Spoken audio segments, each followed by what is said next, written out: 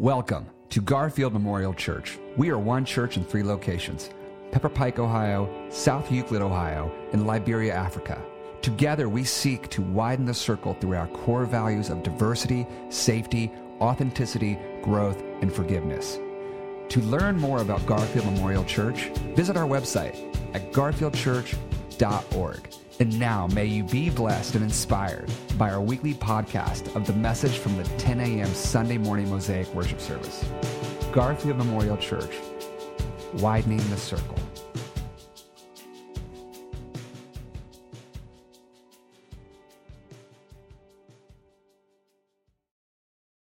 Now those who were scattered because of the persecution that took place over Stephen traveled as far as Phoenicia, Cyprus, and Antioch, and they spoke the word to no one except the Jews. But among them were some men of Cyprus and Cyrene, who on coming to Antioch spoke to the Hellenists also, proclaiming the Lord Jesus. The hand of the Lord was with them, and a great number became believers and turned to the Lord. News of this came to the ears of the church in Jerusalem, and they sent Barnabas to Antioch. When he came and saw the grace of God, he rejoiced, and he exhorted them all to remain faithful to the Lord with steadfast devotion. For he was a good man, full of the Holy Spirit and of faith. And a great many people were brought to the Lord. Then Barnabas went to Tarsus to look for Saul, and when he found him, he brought him back to Antioch. So it was that for an entire year they met with the church and taught a great many people. And it was in Antioch that the disciples were first called Christians. At that time, prophets came down from Jerusalem to Antioch. One of them, named Agabus, stood up and predicted by the Spirit that there would be a severe famine over all the world. And this took place during the reign of Claudius. The disciples determined that according to their ability, each would send relief to the believers living in Judea. This they did, sending it to the elders by Barnabas and Saul. May the Lord add his blessing to the hearing, reading, and receiving his word. Let's continue in worship together. God is love, for God so loved the world, the whole world, not just my world. God so loved every person in this world and sent Jesus to teach us what love looks like. प्यार सहनशील होता है. L'amour est plein de bonté. L'amour. El amor no es envidia. Liefde pronkt niet. Любовь не гордится. 사랑에는 실패가 없다. L'amour pas égoïste. Tình yêu sẽ chẳng dễ dàng nóng giận. Iegatic saknaito kako hunkani. प्रेम लाई दुष्टमा प्रसन्न गर्दैन. المحبة تفرح في الحق. ভালোবাসা সর্বদা রক্ষা করে. Amor sempre confirma. Liebe sucht nicht seinen eigenen Vorteil. Amour toujours persévère. Since God so loved us, we also ought to love one another. To love every person, every nationality, every background, every history, every soul. Because in life, we find faith, hope, and love. But the greatest of these is love.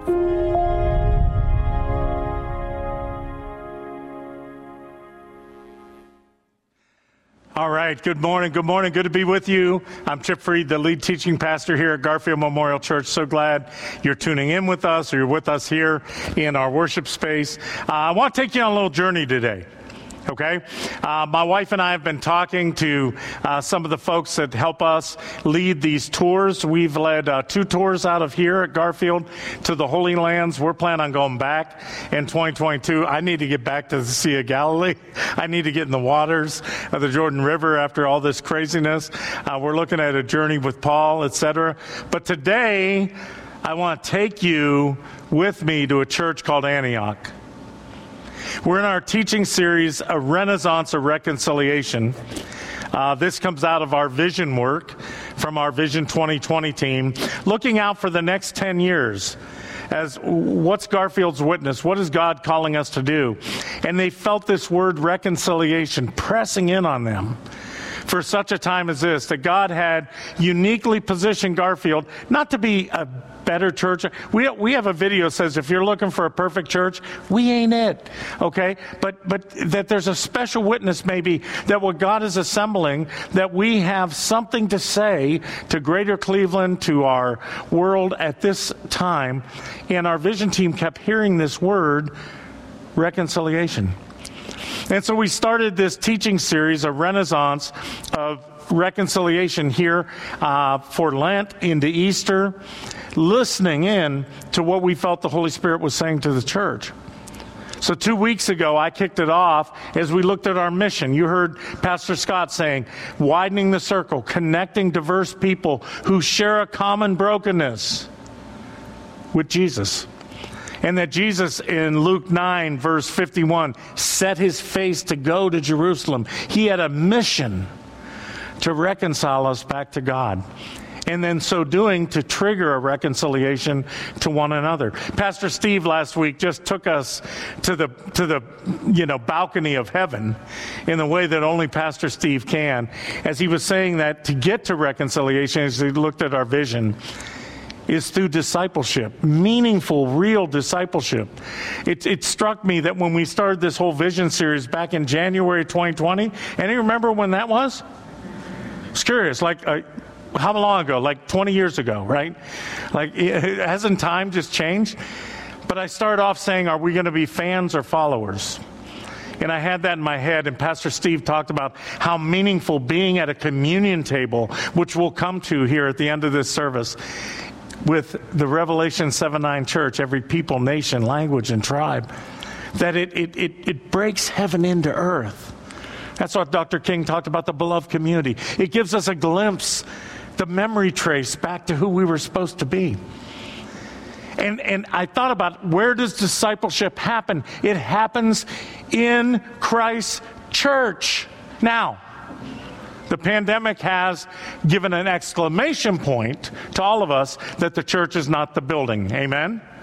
You got to say amen in your living room because you're not here. Right? The church is not the building. We've understood the church is not a building. It's not a denomination. It's not an organization. It's not a lot of cute little programs. It is God's idea for a community, for a restored, reconciled, beloved community of God's children, people of all walks of life, to be restored to their right relationship with God and with one another. If the pandemic and what's happened in our world hasn't taught us that Jesus has a high ambition for his church, nothing ever will. In fact, Jesus, was the first person in the history of the universe that ever said the word church. Matthew 16, he's the first one who said it. He said, I will build my church, not these things that we've created, but people who, he said the word ecclesia, called out, set apart on a mission. People who will be my restoring, reconciling, forgiving, grace-based people to restore the human family. That was his idea, not ours. Now, have you ever heard of stories where there's like a masterpiece, some artist has created something and through the years it got painted over or it got something put on top of it? Remember, like somebody goes to a garage sale and they buy something for like $10 and you peel it back and it's worth $1 million. Was that you? Anybody? There is a 10% surcharge. No, I'm kidding. You hear these stories, but if you really study it, when that happens, when artists through the years and archaeologists, they have to be meticulous and they have to work really hard to peel away the exterior of the onion to get back to the masterpiece of the master.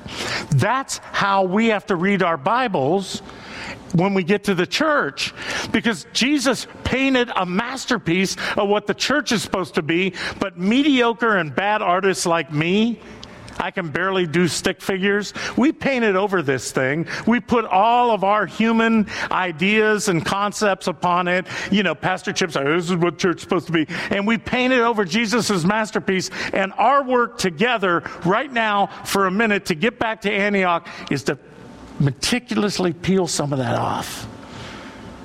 To get back to the masterpiece of what Jesus had an idea and a dream for his church.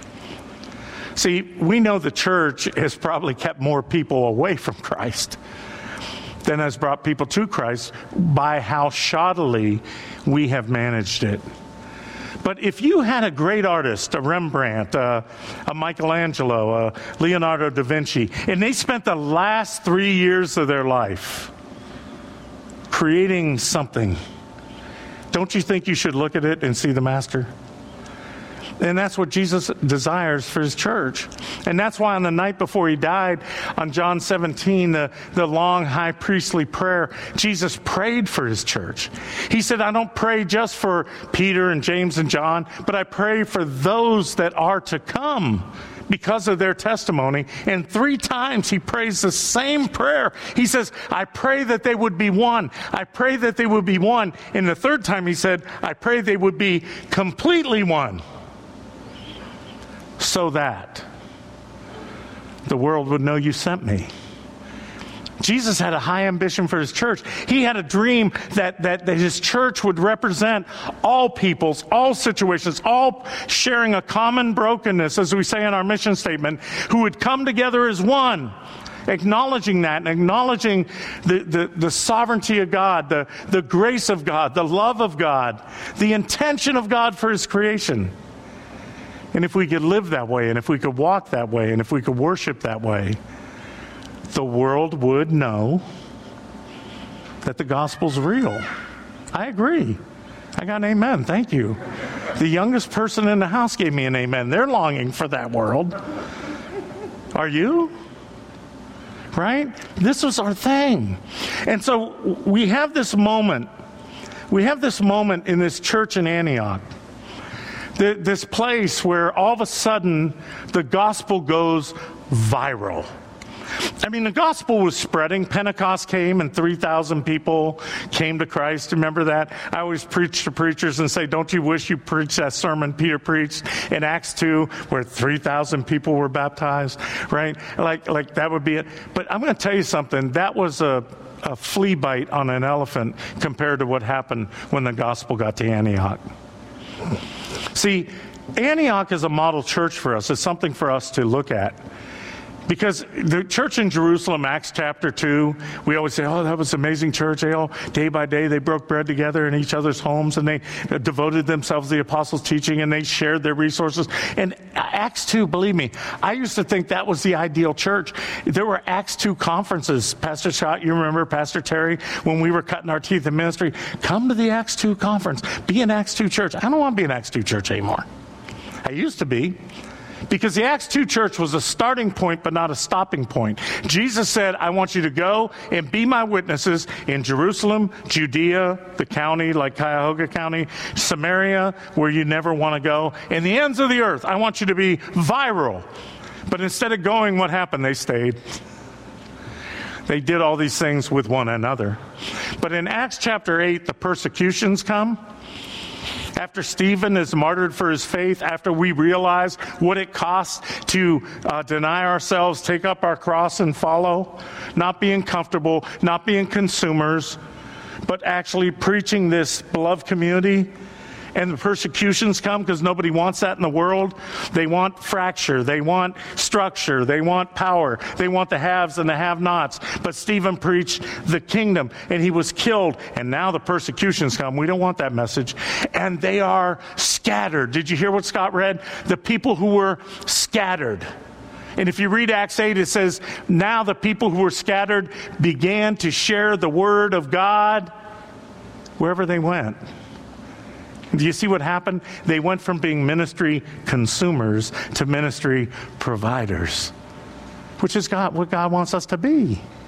Ambassadors, bridge builders, reconciliation. At Mount Sinai, he said, I'll make you a kingdom of priests. In the Hebrew, the word priest means bridge. I want you to bring people back to me. And so they're scattered now, and all of a sudden something happens that's a widening of the circle. And you go, okay, Chip, yeah, that's Garfield's little mantra. Show me. I will.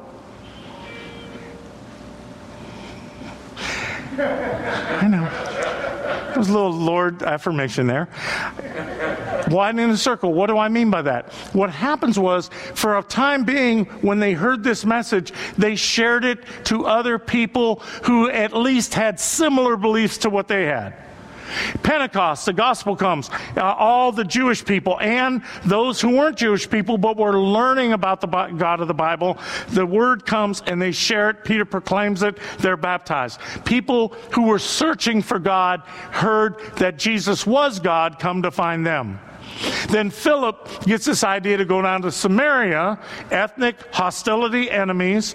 You know, there was interracial marriage in Samaria. The Jews didn't like that. Assyrians and Jews were marrying, but they still were searching for the God of the Bible, plant a church. Then Philip is out on the Gaza Road. He meets an Ethiopian eunuch who is at least searching for the God of the Bible. He's reading the book of Isaiah, for heaven's sake. And then in Acts 10, Cornelius, who the Bible says is a devout and God-fearing man, though he was a Roman, though he was a different group, he was still looking for God. And that's how it started. But in Antioch, the circle gets widened. Why? Read this passage. It says that when they went to Antioch, when they got to the city, that up to that point, right, with those who were scattered because of the persecution that took place over Stephen, traveled as far as Phoenicia, Cyprus, and Antioch, and they spoke the word to no one except Jews. Now, let's not put all of our 21st century prejudice on that word. They spoke the word to no one except those who had some sense of the God of the Bible, of the Hebrews. But circle that but in Acts 11:20. Among them were some men of Cyprus and Cyrene, unknown heroes, who, on coming to Antioch, spoke to the Greeks also, proclaiming the Lord Jesus. All of a sudden, the gospel is being proclaimed to people who are at orgies, to people who are playing with Ouija boards, to people who have all their polytheistic God. These are nobody seeking the Lord. And the gospel goes viral. And why did they go there? Why did they have a heart for the city? Right?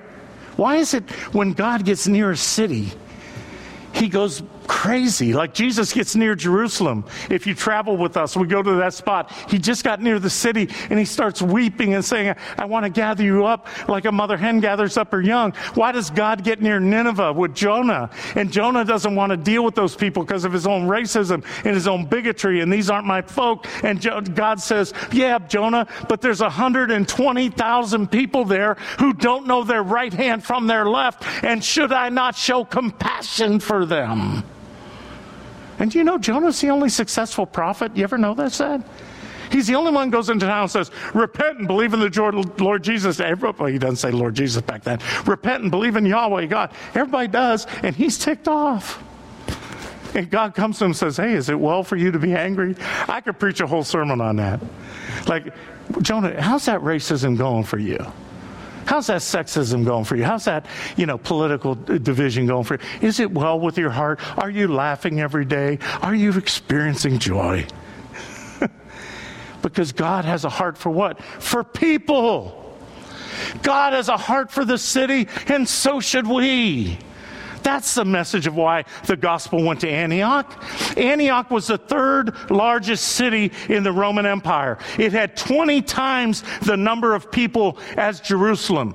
Rome was the first time that cities were being created that were multicultural and pluralistic, and every people under the sun, because Rome had conquered so much of the world that people could travel freely, absence of all these former border wars and everything else, because Rome was in charge, and there was a Pax Romana of peace, and commerce spread, and now these cities developed of everybody. And Antioch was a special place. You know why? Antioch was created by a guy named Seleucus. Seleucus was a general of Alexander the Great, one of his key generals. In fact, he fought for control after Alexander died. And he founded Antioch, named it after his father Antiochus. And Seleucus, when he built that city, he built this huge wall. Everybody knows those old cities, right? The huge walls. To do what? To keep the outsiders out. But when they excavated Antioch, you know what they found out? It just didn't have a huge outer wall. It had huge inner walls. There were fortresses built within the fortress. Walls in the city as high as the walls outside the city. And you know why? Because where Antioch was at this strange geographical location of so many different groups. It was so near Africa that Africans came in, not just Greeks and Romans. It was so near Asia that Asians came in, Chinese, Indians, and others. They said they had recorded 18 ethnic groups lived in Antioch at the time the Christians came. But guess what?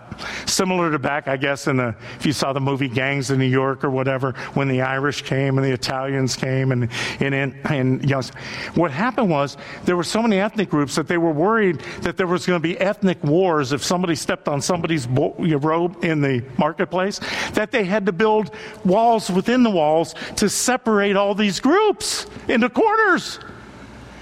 But when the Christians came, for the first time in history, people began to get outside of their walls and walk, work, and worship together as one. And did you hear that verse? Miraculous verse Scott read. And for the first time, they were called Christians. Why do you think that is? What do you call them now? See, we were raised, if you're Italian, you're Roman Catholic. If you're Scottish, you're Presbyterian. If you're Nordic, you're Lutheran, right? What do you call people like this? That are coming from behind all the walls to be together. And that's what got Jerusalem's attention. And that's why they sent Barnabas. And that's why the world had to come up with a word for them that had never been created.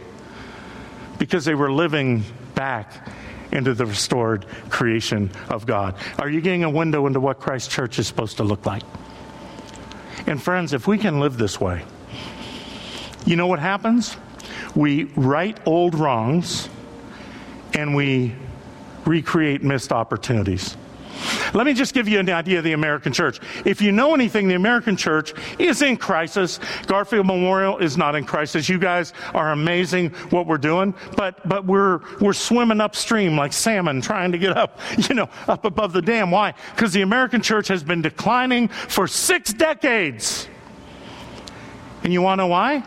Let me take you on a little history tour. The American church came to America. The white Anglo-Saxon Protestant American church came to America. And they had a romantic idea about the city. Read John Winthrop, the Puritan, who looked out in the 1600s at Massachusetts and what would be Boston. And he said, America is a city built upon a hill. We were the new Jerusalem. We were the new Zion. And that's what they said about cities until about the mid-19th century. And I owe a lot of this to Dr. Soong-Chang Rah, who Pastor Scott actually did a 6-month internship before he came here. A great mentor and brother through the Mosaics Network. And Soong-Chang Rah looked at this and said, but at that time, the narrative about American cities changed. You know why? Because immigrants started coming, but they weren't white Anglo-Saxon Protestants. They were from Southern Europe and Eastern Europe. They were Roman Catholic Italians. They were Eastern Greek Orthodox. They were European Jews. And they started coming to our cities, and now they weren't the city built on the hill anymore. Do you know that one denomination began to say, when that happened, our cities are filled with rum and Romanism. So we're not the New Jerusalem anymore. Now we're Babylon. And then at the end of the 19th century and the beginning of the 20th century, something else came to our cities. It wasn't an immigration, it was a migration, a great migration. You ever heard of the Great Black Migration? That after emancipation, all of the African Americans who were living in the Mississippi Delta began to migrate to cities, to New York, to Chicago, to Detroit, to Cleveland. And what happened? One scholar said this, it struck my heart. He said, do you realize when emancipation happened that up to 90% of African Americans in this country professed and confessed Jesus Christ as Lord and Savior? And these weren't like yawn your way through service like some of you are doing at home. Drink your coffee right now. These were people delivered. Have you ever read the story of Exodus? Read chapter 15 when they get out of Dodge. They got a worship service, guys. It isn't like, oh, what time is it? No, Miriam is praising God for like 36 hours. And historians said these were Pentecostals and Methodists and Baptists, on fire, revivalist Christians sent from the Mississippi Delta to cities, possibly by God, to revive his church, to revive the cities. But what happened? Everybody that lived there didn't view them as Christian missionaries. They viewed them as what? Threats. And what did that create? I don't like it. I'm a product of it. White flight.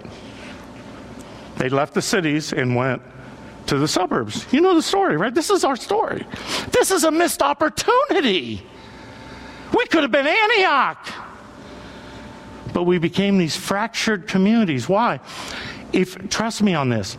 If you read history, Soong Cham Rah points out that in 1945, $25 million was spent on new churches in America.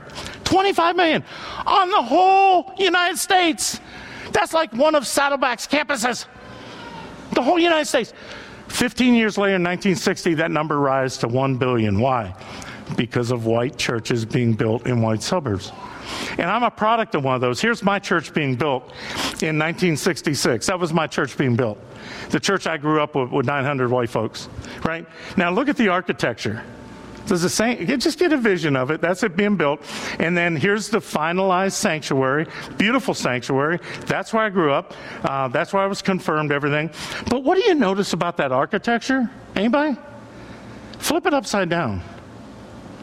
What's it look like? Anybody? A boat. Somebody said a boat. Yeah, a big boat. A big boat. And where do we have a story of a big boat in the Bible? Noah's Ark. Somebody, you guys are smart, man. I preached this down south and nobody got it. Preach it in Cleveland, my folk, boat, Noah's Ark. Noah's Ark. What's the story of Noah's Ark? If you're a Noah's Ark church, what are you saying to the world? We don't want you. We'd rather you perish in the floodwaters and the judgment of God. But we're safe in Noah's Ark. So you have your secular art, and we have our Christian art. And you have your secular music, and we have our Christian mediocre, never mind, music. And you have your kids have your secular comic books and coloring books, but you come into our church at our Sunday school, and we have our Christian coloring books. And what is the message that's being sent? Are we preaching just to the Jews, or are we willing to go to the Greeks? See, and this is what happened. And this is why we're in the mess we're in. And how do you do evangelism out of a Noah's Ark church? You suck at it. I meant to say you do it poorly. I'm getting fired up. My wife's going to be, oh my God, honey. She's in the front row too. You do. Here's why. Because if you're in a Noah's Ark church, and here comes Uncle Joe, and he's floating down in the waters, and you go, hey, there's Uncle Joe. He likes our music. He likes our food.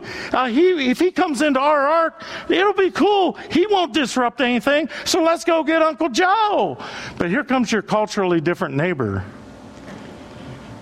floating down. And you say, I've driven by their house. They got way too many cars on the street. Their music is loud. I've smelled their barbecues. It doesn't smell like our food. If we take them in, we might have to change how we do things. So let's let them float on by and hope there's an ark down the street for their kind of people. Do you understand why the American church is in the mess it's in? This is what happened.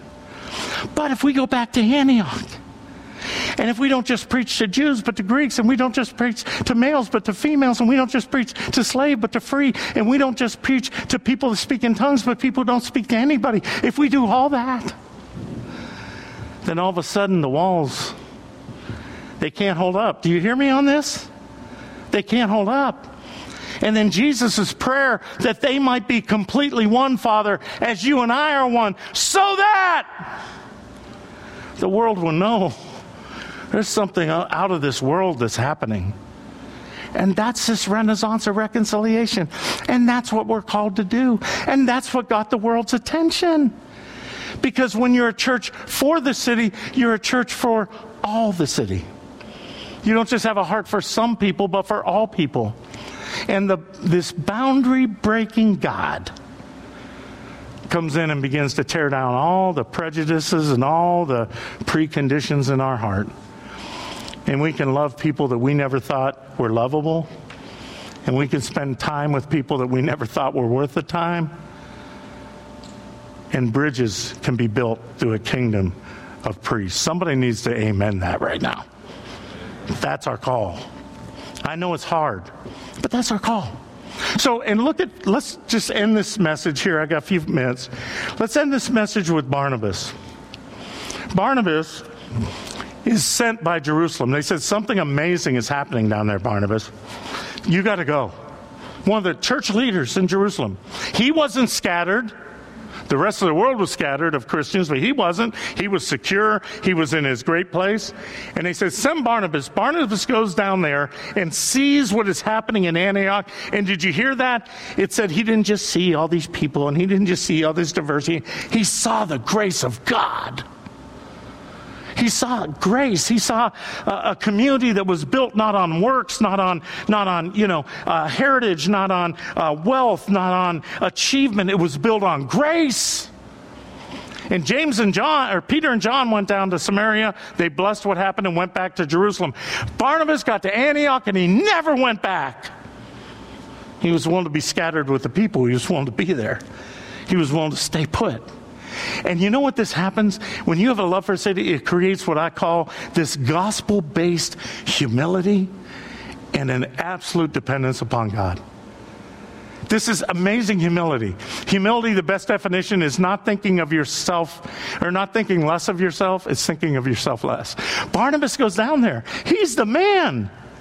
I mean, do you see people are coming to him? Look at the verse they describe him. And they say he was a great man. He was full of faith. He was, full of the Holy Spirit and faith. And a great number of people were brought to the Lord. Look at Barnabas. He could have been a rock star, man.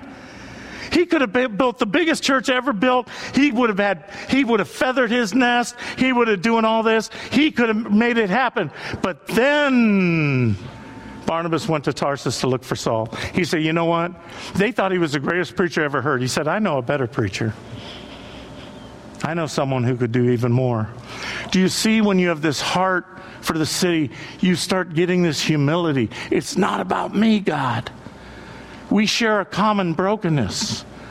And we're going to go bring people to bring others to Christ. Let me tell you a quick story about a man that I read about. His name is Tom. He's from Jacksonville. He had the greatest cabinet building business in Jacksonville, Florida. It grew so much. He was a Christian. He prayed to God, bless my company. I want to bless others. And God blessed him so much that he was able to build this 25,000 square foot state-of-the-art manufacturing facility in Jacksonville. I think it was around 2007. And they were just cranking it out. But Tom noticed all of a sudden he was getting a call at least once a week, sometimes twice a week, of break-ins to his state-of-the-art facility.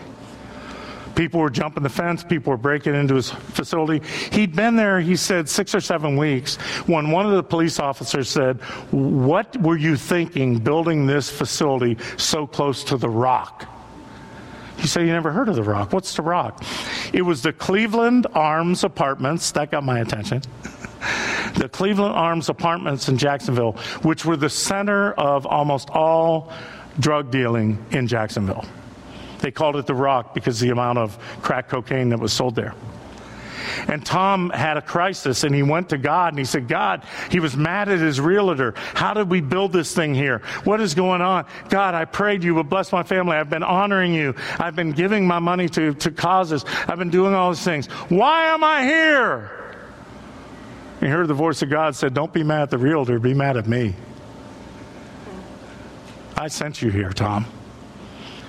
And the next morning, Tom was so burdened by that, he went outside, and he didn't see drugs, and he didn't see crime. He saw kids playing basketball and other things. And he said, "God, teach me how to love them more." So he bought all these basketballs, the real good ones. Like I used to coach varsity basketball and played, the real good ones you play indoor. You don't use them outdoor, but he bought them. He didn't care. You know what he wrote on them? "Jesus loves you," and Tom Vance, his name, loves you. And he threw them over the fence. All these balls. And next thing you knew, a few days, weeks later, there were some kids that when he walked out, they used to run, they didn't run. And he said, "Hey, you guys want something cold to drink?" And he said, "Yeah, He said, "Come on in." He took them in his plant. He had the key to the vending machine. He opened it up, and they sat there and had Pepsis and Sprites together and shared a little bit. And he said 2 weeks later, his receptionist called him and said, "There's like 40 kids out here right now. They want to know where the guy is with the key to the vending machine." And Tom went with those 40 kids and opened the vending machine, and he opened up his heart, he opened up his life, he opened up his company. Let me tell you, this brother ended up selling that business to his partner and starting a school called the Connection School with a K. It's like Kids Club in South Euclid. We spell stuff different because we're not of this world. A connection school that ministers to 400 or 500 kids weekly. And do you know what Tom and his wife did? They retired from that business. They sold their multi-million-dollar home, and they moved into the Cleveland Arms Apartments to love, to build, right? And we serve a God who didn't just leave Jerusalem like Barnabas to go to Antioch, and didn't just leave a cabinet-making company to go into apartment school like Tom. We serve a God who didn't just throw basketballs across the fence, but threw his only begotten Son across the fence with the words written on him that God so loves the world that he gave us Jesus. Does that move us? Does that cause us to create the church that Jesus dreamed of? I hope it does. Let me read these words from our vision statement on the screen. Just together.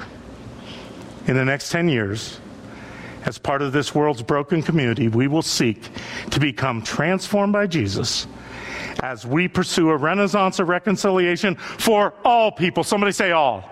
All people. While living into the beloved community, we dream of a decade where the people of Garfield Memorial, as weak and as imperfect as we are, sow the gospel in Greater Cleveland by saturating it with the gospel's love and power so that discord is replaced with unity. We want to be the yeast in our communities, the single cell that exponentially brings growth and new life, leading to lasting peace. May our cry for a church from every nation, tribe, people, and language saturate our city to create a hunger for transformation from division to unity. I want you to know in that verse about Antioch, it says when these brothers crossed lines and went in and got involved in this ministry, the hand of the Lord was upon them. May the hand of the Lord be upon this church and upon you as we do this work. In the strong name of Jesus, amen.